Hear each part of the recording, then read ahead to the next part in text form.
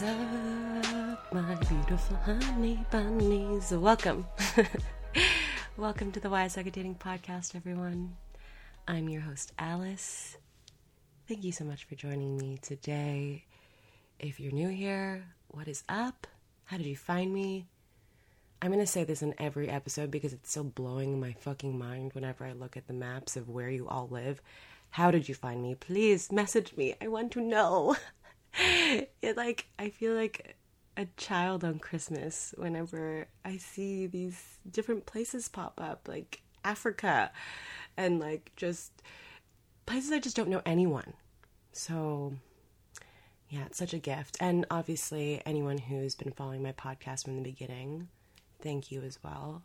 From the bottom of my heart, it means so much that you support this fun little passion project of mine, especially because I don't post that often. I've been very busy lately in all the best ways. So I'd like to start doing this more regularly. I'm just starting to find my flow back. So for anyone who didn't listen to the last episode, just a little update. I poured my sweet little heart out to you and really invited you to see and hear about the challenges I had gone through in the last 3-4 months, and how that healing process was, it was tough, but I am definitely on the other side. I shared my intimate struggles with depression and really how heightened or provoked it was over the last few months, combined with the abortion and knee surgery. And I'm not going to get too much into it, but I also shared my experience with suicide when I was 22. So yeah, if you feel called to know more of the details, it's in the previous episode, but I'm just swimming in gratitude right now for the past couple months because I've really, really been intentional with how I really needed to move forward from all of those experiences that happened. Because it's, you go through different feelings and phases of those feelings. I was angry, I was frustrated, I was so fucking sad, too sad. I had one of the most intense panic attacks of my life. And then I decided to take a break from drinking, and that was really the clarity and little vacation I needed. I needed this little solo retreat for myself to really process and welcome all of the different feelings that came in. And once frustration and sadness really flowed through me and I welcomed it and worked through it, I was able to find gratitude and peace and love. And yeah, it's now I'm really seeing so much beauty. I say it all the time, but it's been so lovely really allowing myself to welcome the shift and let go of the plans I had before. Because I wasn't planning on being here. And now being here is a whole new adventure. And I'm just excited. People keep asking me, where are you going next? I'd love to plan. Don't get me wrong. I have some ideas in mind. But right now I feel like I just don't want to plan anything. I'm really focusing on just being here. I have a tendency to seek chaos because that's how I was raised, in a chaotic, traumatic household. Every time I say this, I want to emphasize the fact that, I love my parents, and that's a whole other thing. It's mostly that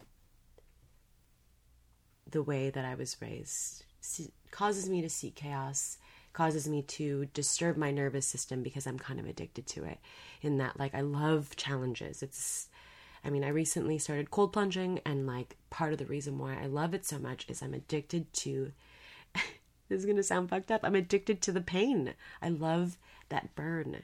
And I love working through all of the emotion and fear that comes with forcing yourself or immersing yourself in cold water. I just did an ice bath last night. That was nuts. I could seriously feel my nervous system rising. Like I could feel my heart beating out of my chest. I could feel the panic. And then I could also tell myself, hey, you're safe. And this experience has been curated in a way that is safe for you. And it only took like a couple minutes for me to find that safety, to bring myself down to the parasympathetic state. And then I could just, again, it was painful, but I was kind of just cruising through it. Oof, that sounds, okay, cruising is not the right word, but I'm a weirdo. I like that pain. It's the same reason why I like tattoos. There's something really just satisfying about having autonomy over my own pain, if that makes sense. Like everything that happened to me when I was younger, I didn't choose. Whereas like I choose to get tattoos. I choose to do cold plunges. I have autonomy and sovereignty over that. And that for some reason makes me, it's like therapeutic for me to like take my body back, take my heart back, and choose to feel those things and notice, okay, these are feelings, and like I can still chill out my nervous system.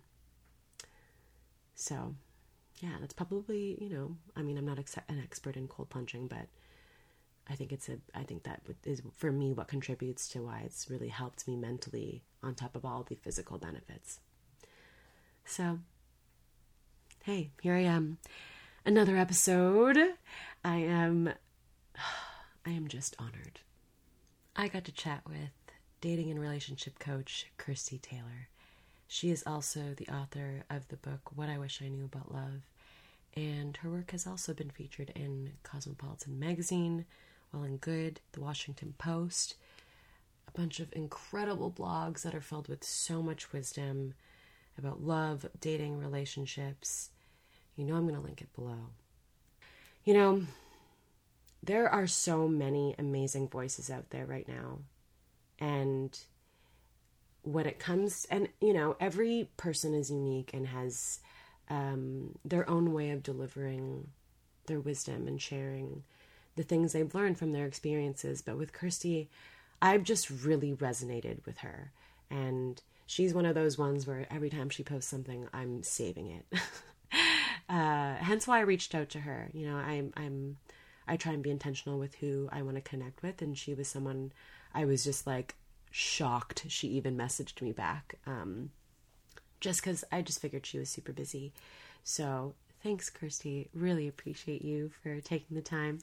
And really a huge reason why I reached out to her is she shared her journey of being intentionally single. And that's what I've been channeling the last 9 months now. I had to clear my throat. So in November, I ended my last relationship, and that's when I had the idea to start the podcast, because the podcast was a way for me to not only learn and grow, but to hold myself accountable, because when that relationship ended, I promised myself I wanted to be single for a year. And this is different from any other time I've been single. When I've been single, I just kind of would go with the flow, and I didn't really, there wasn't much intention. There was, but I think really my thing was really doing something different, really illuminating those patterns that were coming up over and over again, those relationship dynamics that I was repeating that maybe weren't serving me. And I think that each year, even if I'm in a relationship or being single, it's always nice to kind of redefine your needs.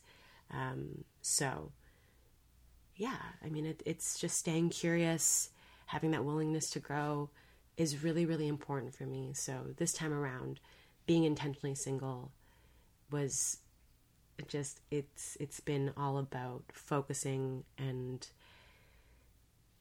really pouring back into me. So yeah, when I got to hear Kirstie's story, I was like, wow, I'm so with you there. I totally resonated, and I've just learned so much. Plus, it's nice to hear someone tell their story and be able to relate and know that it's going to have its challenges and it's going to be beautiful, and it's just inspiring. So let's hop in. This has been a long ass intro.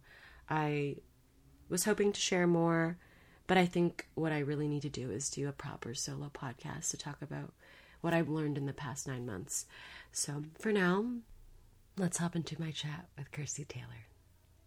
Thanks again, everyone. Sending you all my love. Enjoy.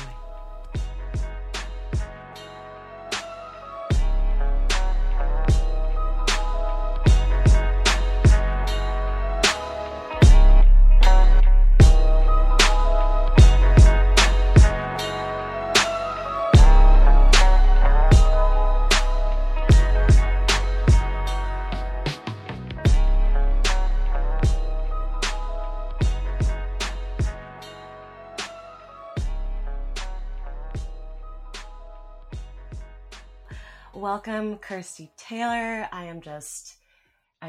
You've already heard me gushing about you before we started recording. Thank you so much for joining me today. Yeah, thank you for having me. I'm excited to be here.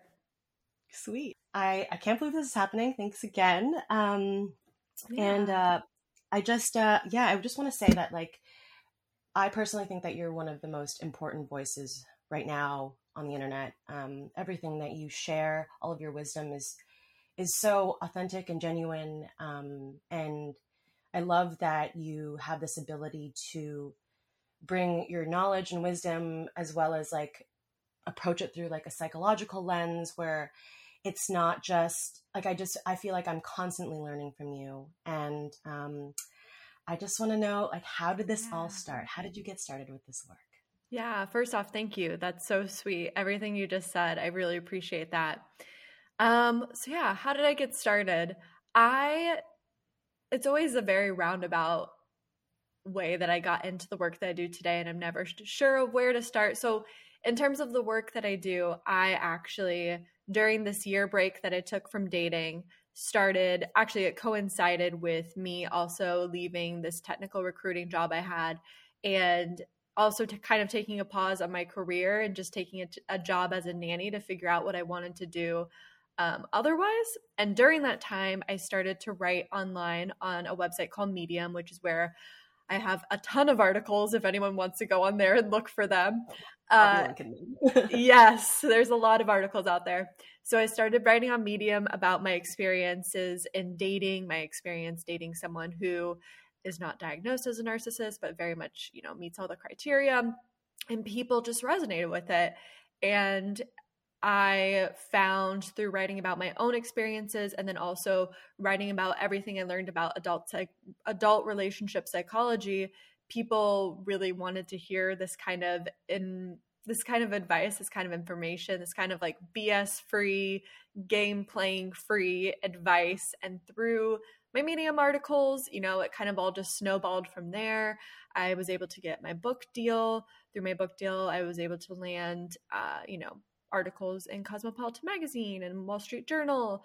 And then at one point I was like, I'm going to bring this to TikTok, because it was actually during the pandemic. I downloaded TikTok and I was like, this platform is awesome. I love it. And I was like, I could just put all the information I talk about in my articles onto TikTok. Did that. That also blew up. So that kind of all just led me to where I am today. Wow.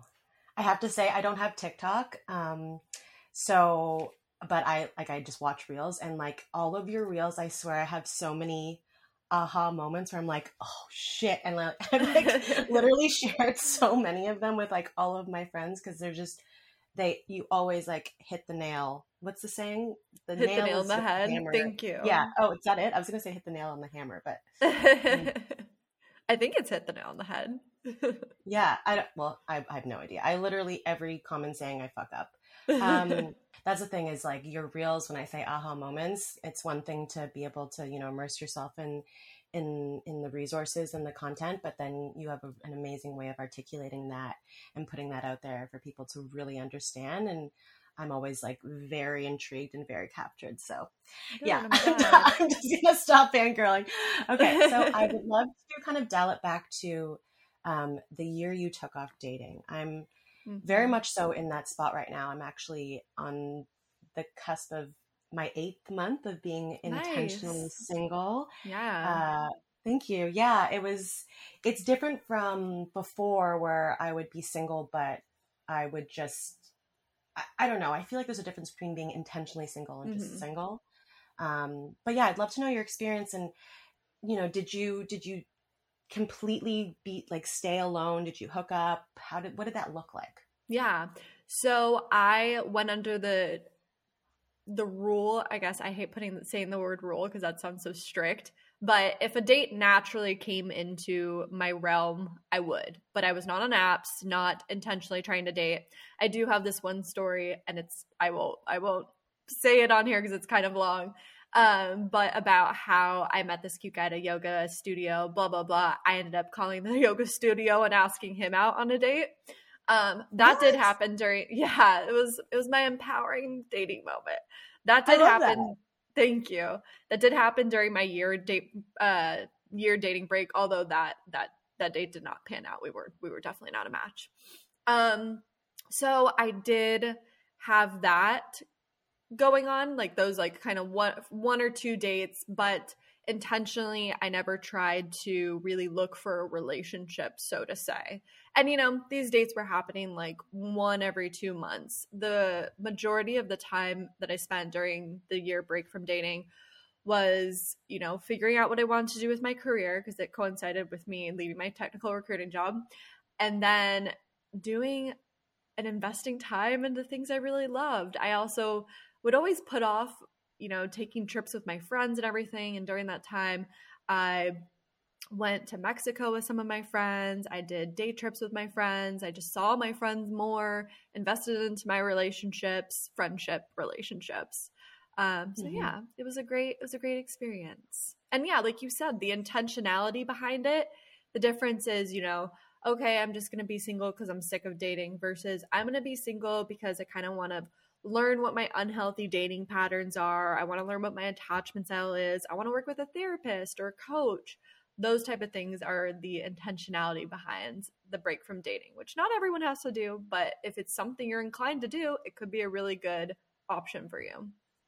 Yes. Oh my gosh, you articulated that so well. I feel like that's what I was trying to say is like before, I would be single and I never really had an issue with being single. I was not the type that I needed companionship or I needed to date, but I love the intentionality of, yeah, filling up your own cup. And that's like, I see a therapist once a week now Yeah. and like learning so much about the unhealthy dating patterns is one of like the coolest experiences. So I love that, you spent that whole year. And so how did you know really, like when it came to a timeline, did you say, I'm going to do a year, or was it just that you ended up meeting someone after a year? How did that go down? Yeah, so it was intentionally a year. I don't know where I got that from at the time. I was just like, a year sounds great. Yeah. I had been a serial monogamist for over a decade. So to me, it really almost was like a challenge as well. To me, I also am luckily wasn't under this strict, like, I need to get into a relationship and get married, that kind of timeline, which I know a lot of people struggle with and worry about. And to them, a year would be like, wow, that's a huge waste of time. But how old was I when I took this break? I was either 26 or 27. And I just was like, a year, that sounds good. I think I'm gonna strive for a year. Dude, I love that. And we're like, I feel like that's exactly where I'm at. I was a serial monogamist for a decade too, like literally 10 Yeah. years. And then here I am, month 8. I'm like, and I said a year. So I'm like, okay, I think I'm almost there. And I'm just like, I Yeah. feel like I could keep going. One of your posts that I loved was one about stonewalling. Hmm. Because I find when it comes to conflict in relationships, even in, platonic relationships, there's this understanding of people's boundaries and the time they need to take, right? While Hmm. at the same time, how much of that is where's the level of disrespect when someone's just completely avoiding? And then how much of that kind of creeps into ghosting? I know that's really loaded, but I wondered if we can kind of touch on the difference between stonewalling and ghosting, and then how people can kind of create those boundaries with partners, with friendships, to make sure that they're still feeling seen and heard while also creating space and respect for the other person. Yeah.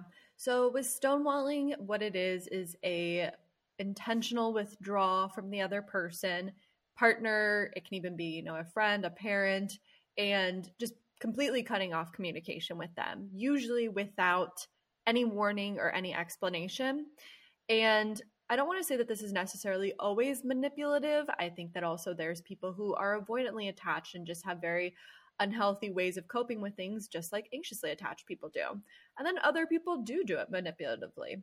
So the stonewalling that I've posted about and had my own experience with, which was one specific relationship, was that, you know, we would get into a, looking back, a very minuscule argument or disagreement about things, and he would need to take space for a week, and that meant blocking me, that meant completely shutting off contact. Yes.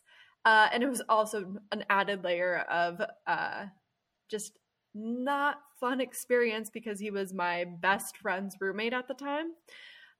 So trying to navigate that was just not fun. And so the disrespect and like the unhealthiness, like what I always say is the damaging aspect that you can do to your bond in a relationship with stonewalling is twofold. One is not giving your partner any explanation of what's going on, right? Like I'm always going to say communication is so key. If you need space and you need time to process things, let your partner know that. And then the second part is the longevity and the completely cutting off contact. Under that post you're even talking about, some people were like, but this is what I need to do to process things and everything. And then people, it's so interesting on these comments because someone else will see that comment, then they'll go back and forth. And I'm like, I don't even need to do anything here. Someone else was like, well, what if you're married? What if you're living together? Or what if you're just living together? You're like, how are you supposed to take a week of not talking to them? And they're like, oh, I'll just like avoid them at all costs. And it's just like, I don't blame someone for thinking that's the proper way to like handle things, and that's how they would do it in the past. But learning to heal and learning healthier coping mechanisms and communication is so key, because you can't ignore your partner for 5 days and expect to have a thriving, non-damaged relationship afterwards. So that's where the stonewalling comes in. And if it becomes ghosting, I mean, that's when you just purely, they're like, I need to take space, and then you don't hear from them ever again, which is just truly, truly awful. And again, comes down to communication. It's okay to want to cut off a relationship, but you have to let someone know. So why do you think, in regards to ghosting, I mean, why do you think people end up ghosting to begin with? Yeah.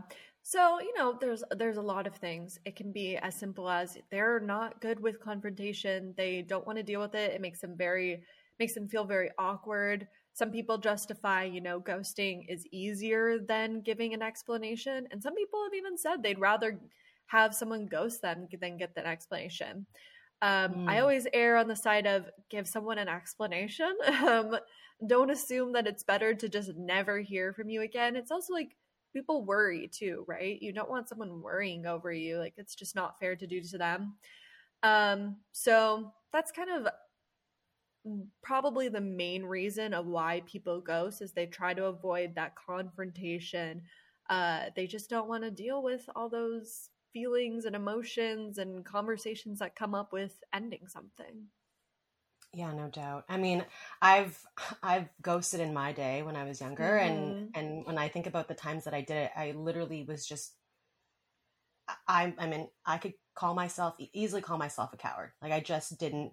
Yeah. I didn't want to hurt their feelings, I guess. And I just didn't want to do it. And now, I find that it's weird, because back then it felt so much easier to ghost, and now it feels so much easier to just say straight up, I really enjoyed my time with you, but I just don't feel like we Right. align in our values. I mean, that sounds, I don't know if I've said it like No, that that was beautifully, really but good. Yeah. yeah, yeah, I did get to curate a text a few months back that sounded, that I felt really proud of. But yeah, it's Nice. and it was received well. That's the thing, is like, I Yeah. mean, I think we're more consumed in how we feel and forget that, like, I mean, if it's, especially if it's like a new interaction or new connection, feel better about the explanation, right?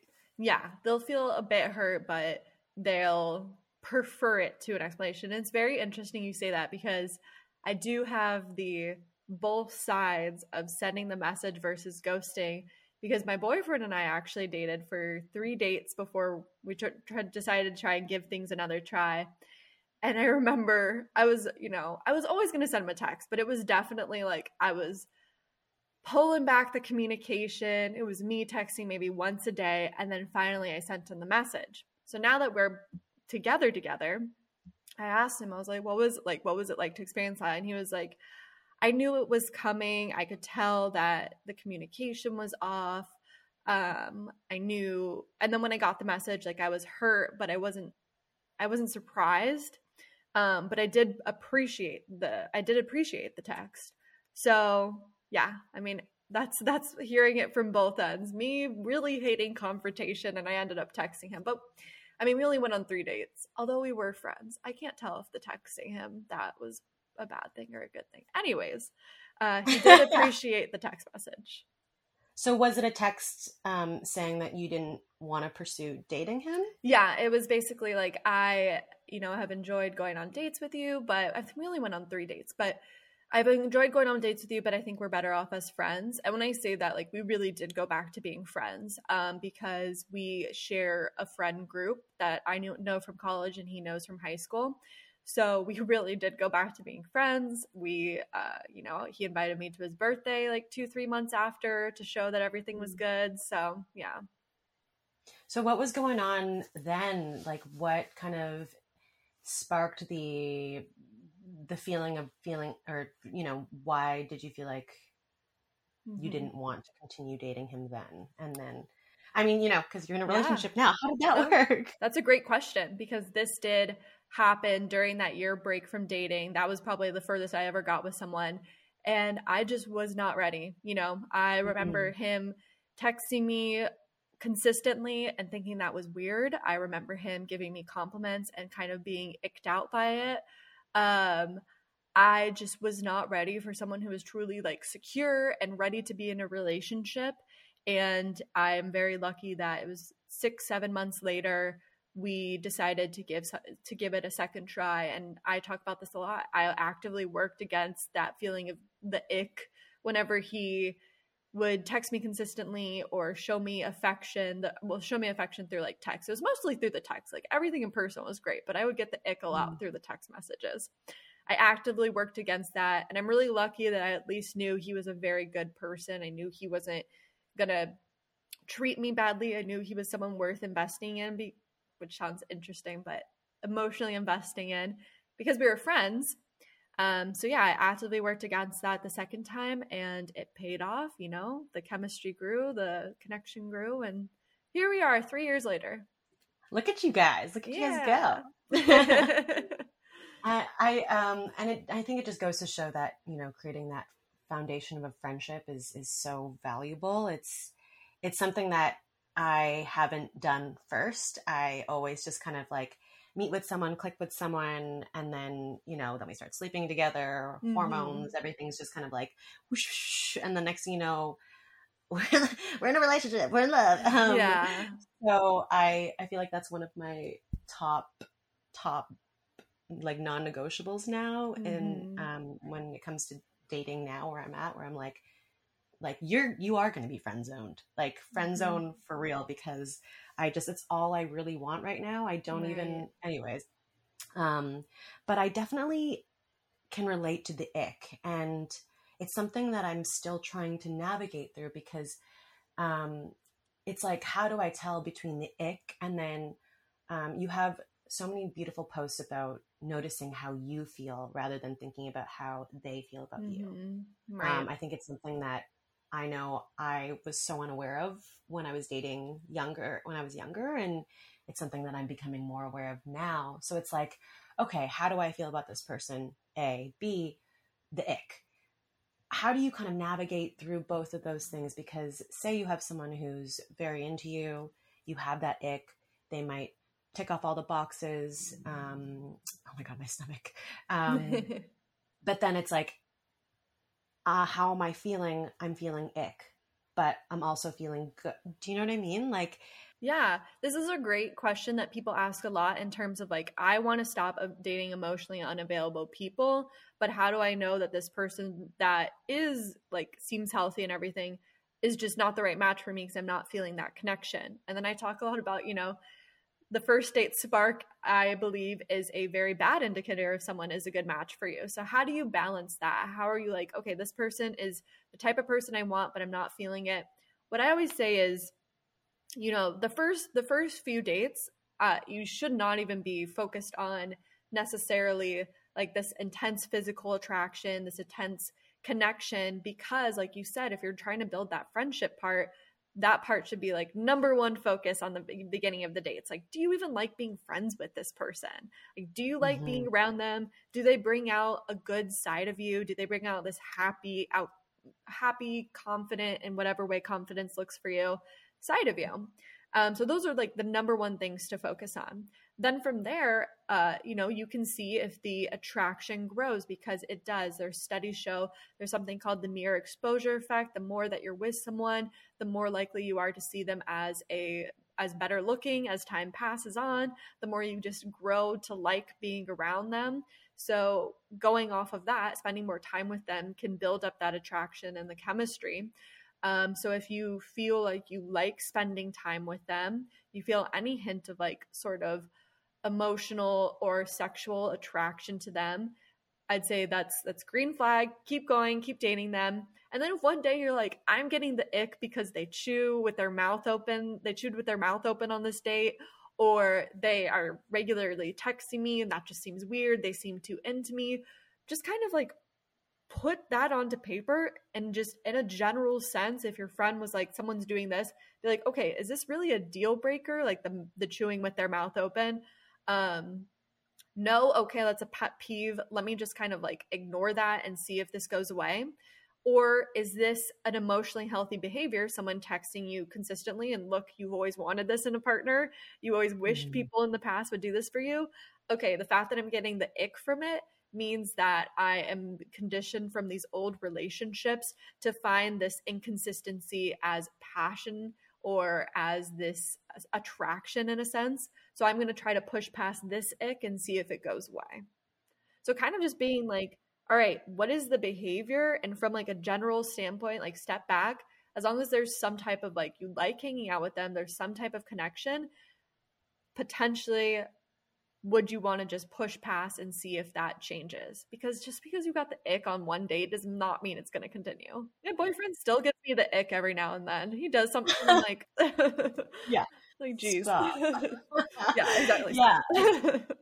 You know what's so wild too is that, I mean, speaking from an anxious attachment lens, is that behaviors that would give me the ick from someone who isn't avoidant, and then the same behavior from an avoidant is like, hi. You know what I mean? Exactly. Because it's like, that's wild. I'm kind of more aware of why it is now, because it does mirror the inconsistent behaviors that my caregivers, Right. How they treated me, which represented the idea of love in quotation marks. So, I find that being aware of that is really important. And I love that, you've grown from being an anxiously attached person to becoming secure. So how does one, like, what are steps that someone can take, other than doing your program, on their own, to just like become aware and give them hope that, like, yeah, you can become secure. How did you do it? Yeah. So the number one thing that I say to become super aware of is to start notice that, like, that little voice inside your head, what a lot of people call your inner critic. Start to notice, when you're dating, after a date, like, what is that saying to you? Do you come home from a date and do you start thinking, oh, I'm such an idiot. Why did I say that thing? This person's never going to like me. Why would anyone like me? I'm never going to find love. I'm unlovable. Write those things down because those are such core, strong beliefs that are truly holding you back in more ways than you notice. And if you can even just pinpoint what they are, you've gone, you've taken the first step in a sense. So that's a big one in terms of just taking a first step. Another one is to learn some healthy coping mechanisms. So in attachment theory, how an anxiously attached person reacts to what they perceive as like a threat or something changing in the relationship. So say you get home from a date, you haven't heard from them in 4 hours, you start overthinking and all of this. A protest behavior, or those are called protest behaviors. So a protest behavior could be like messaging someone a ton or overthinking and having ruminating thoughts. So having healthier coping mechanisms is going to be so key for kind of changing that behavior, because if you look at that behavior, like texting someone a ton or calling them, you know it doesn't get the results you want. You know that like you can reflect back and see like, I regret that when I do that. But in the time and during it, I feel like that's the best way to handle things. So if you can have healthier coping mechanisms, that's great. You know, some great ones are to write down what you're feeling, write down what you're thinking, write down what beliefs are coming up for you. You can do some self-soothing exercises like taking deep breaths, doing some box breathing, playing with an animal if you have one, going for a walk, calling a friend is really great. So there's a lot of different coping mechanisms you can do to replace those protest behaviors. So it's kind of a twofold with an anxious attachment and becoming more secure. It's replacing those unhealthy behaviors with healthy ones, and then also working on those beliefs. And even, you know, for some people, depending on your parents' traumas, with a professional to have them stop holding you back in your love life. Amazing. All just like super valuable practices that I feel like we could even take those into like other aspects of our lives. Just Totally. Like being able to just connect and understand yourself and your feelings and bring awareness to them is just so amazing. So yes, hell yes to that. I was just thinking, so like with the work that you've done with all of your clients, have you seen a situation where, you know, everything was going really amazing at the beginning? There was connection, you know, there was respect, there was really good communication. But then there was a point where, well, actually where I've seen in my experiences, like, so everything was going in a way that like I saw as healthy. And then when it came to our first conflict, I found that it became very clear the kind of like metaphorical age we were at in regards to the work we did. Mm-hmm. And so I guess like my question would be, when is it a point where if the person's not really willing to do the work to grow from conflict, how much of that are you supposed to kind of stay and support? Or how much of that is like, okay, maybe this person isn't meeting me where I'm at, and this is now actually crossing boundaries. This is me, you know, giving too much of myself, right. Or what's the word? I can't think of it right now. You know what I mean? Like letting myself down in regards to what I need. How do you kind of help your clients navigate through that? I mean, you kind of hit the nail on the head with the saying, you know, if they're not willing to grow, that's such a huge key part to it. And even just, you know, growth could be their personal growth. And unfortunately, and I hate to generalize ever, especially based on gender, but, you know, it tends to be women are more open to doing like the self-growth than men. So it tends to be, I get a lot of clients who are women with past partners who weren't willing to do their own personal growth. But if your partner is at least willing to grow within the relationship, so, you know, learn about attachment style, learn about better ways to communicate, you know, even do something like couples therapy, like that's amazing. That in itself is just so much potential. And I would say, you know, that's a relationship that's worth staying in and fighting for much longer than someone who isn't. And, you know, at the end of the day, if your needs aren't being met, if there's any type of abuse, you know, physical, obviously physical, emotional type of abuse, if there's any like, you know, I guess like the boundaries, definitely boundaries, needs, and any type of like emotional abuse. If there's any of that and your partner is unwilling to see your side, unwilling to make the changes. And when I say unwilling to make the changes, I definitely mean like you have communicated what you want from them and you have even maybe helped them understand ways, practical ways they can meet those needs or make changes. If you've done all that and they're unwilling to do anything, then it's like, okay, well, what could you even create with this person? What kind of relationship could you have with this person? If we're talking like you want a long-term relationship, what do you think this person is going to be like? You know, if you decided to get married, if you decided to have kids, if you decided to buy a house, you know, it's always going to be this. This is how they are. They have a very fixed mindset, and that's very detrimental to a relationship with a different person who, you know, has different ways of doing things. Everyone will. So if someone's unwilling to do any type of work, that's definitely a huge red flag for me. And for that's what I would tell my clients as well.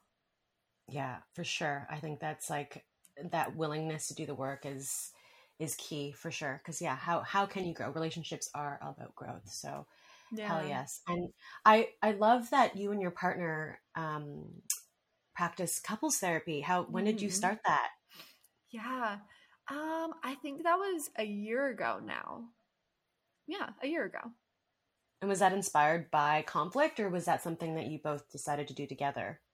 Actually, I think it was under a year ago. But no, given this is what I do for a living, and I love therapy. You know, as a coach, I try to work with only clients who are also in therapy or have been in therapy.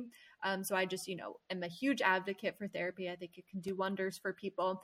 And for me, you know, I think everyone can benefit from therapy, especially couples. I see couples therapy and just through a lot of the research I've done. And I also do a lot of, base a lot of the work that I do off of this one researcher named John and Julie Gottman Research Institute called Gottman Institute. And so they do a lot of couples therapy, right? And couples therapy is just shown like you are so better off if you as a couple can get into couples therapy before there's major conflicts, before you're wondering if this is the relationship for you, before you get married, because it's essentially like it's the same with healthcare, right? Most people only go to the doctor when they're sick, but there's not really a doctor for teaching us how to stay healthy, and that's why a lot of people, you know, do this alternative type of medicine. But it's the same in a relationship. Like you want to create that solid foundation. You want to get on top of things before things get bad. Even our therapist said, he was like, when we got into the first session or second session, he's like, you guys are weird. And he did use the word weird. He's like, you guys are weird. Most couples don't come to me when there's like no issues. And to go off that, then most people are like, well, what are you even talking about? We do, you know, connection exercises. We did this very long thing that's called like save your relationship before you get married, something like that, which took several sessions. And then sometimes we do have bad fights. We have a really bad argument about something. We come into therapy and we go through the argument again and we find healthier ways to communicate it and come up with healthier solutions. And it's great. Wow, that is literally the dream. You are living the dream.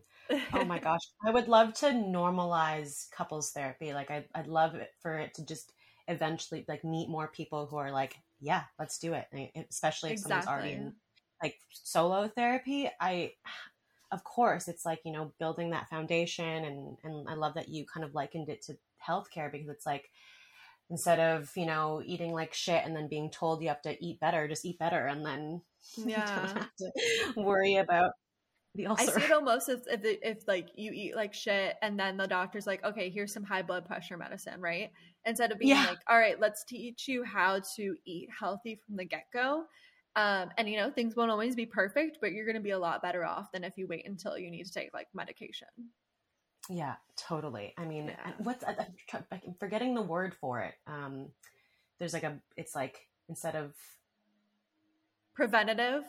Is that the yes, word? That is there it. There we go. Yes. Well done. That's kind of what I was getting at. Preventative medicine versus whatever doctors normally do. And that's how it is with couples therapy. 100%. I love it. I love it. So I love this one thing that you wrote, and how it just like literally, this was like a huge aha for me was that like game changer. Is you said, how would you date differently if you truly believed you were enough? Oh, I love that you love that. I like got emotional about that. Now I'm like overwhelmed, but Yeah. like if we can just kind of end with that, I love if you want to just share your thoughts on that, because that really, I'm like, that's my intention now for like my Yeah. single year and however long, I'm just going to continue to channel that.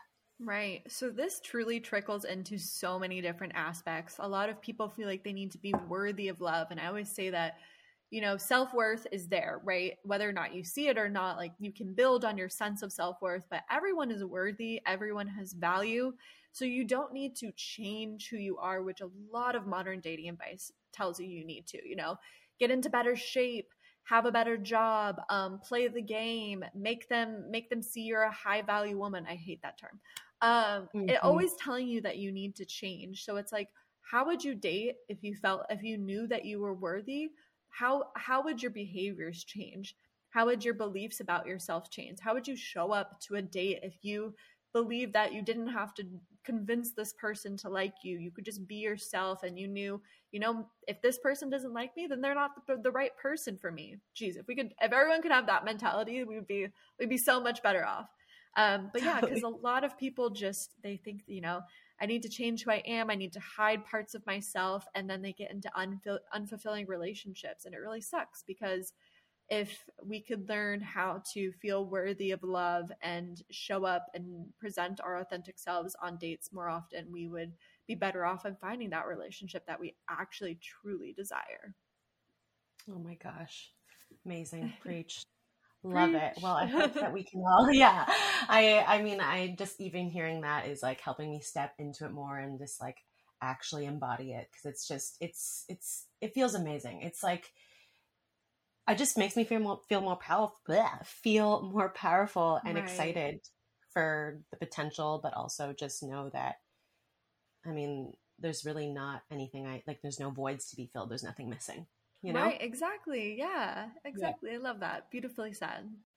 Well, thanks again for your time and your wisdom and just sharing. I super, super appreciate it. I'll put all the links in the show notes for the listeners. And yeah, thank you so much. Yeah, thank you for having me. I had a lot of fun, and I hope that this helps people. Oh, hell yeah. Well, I mean, I already feel like 10 times better. 10 out of 10 would recommend. There you go. Thank you.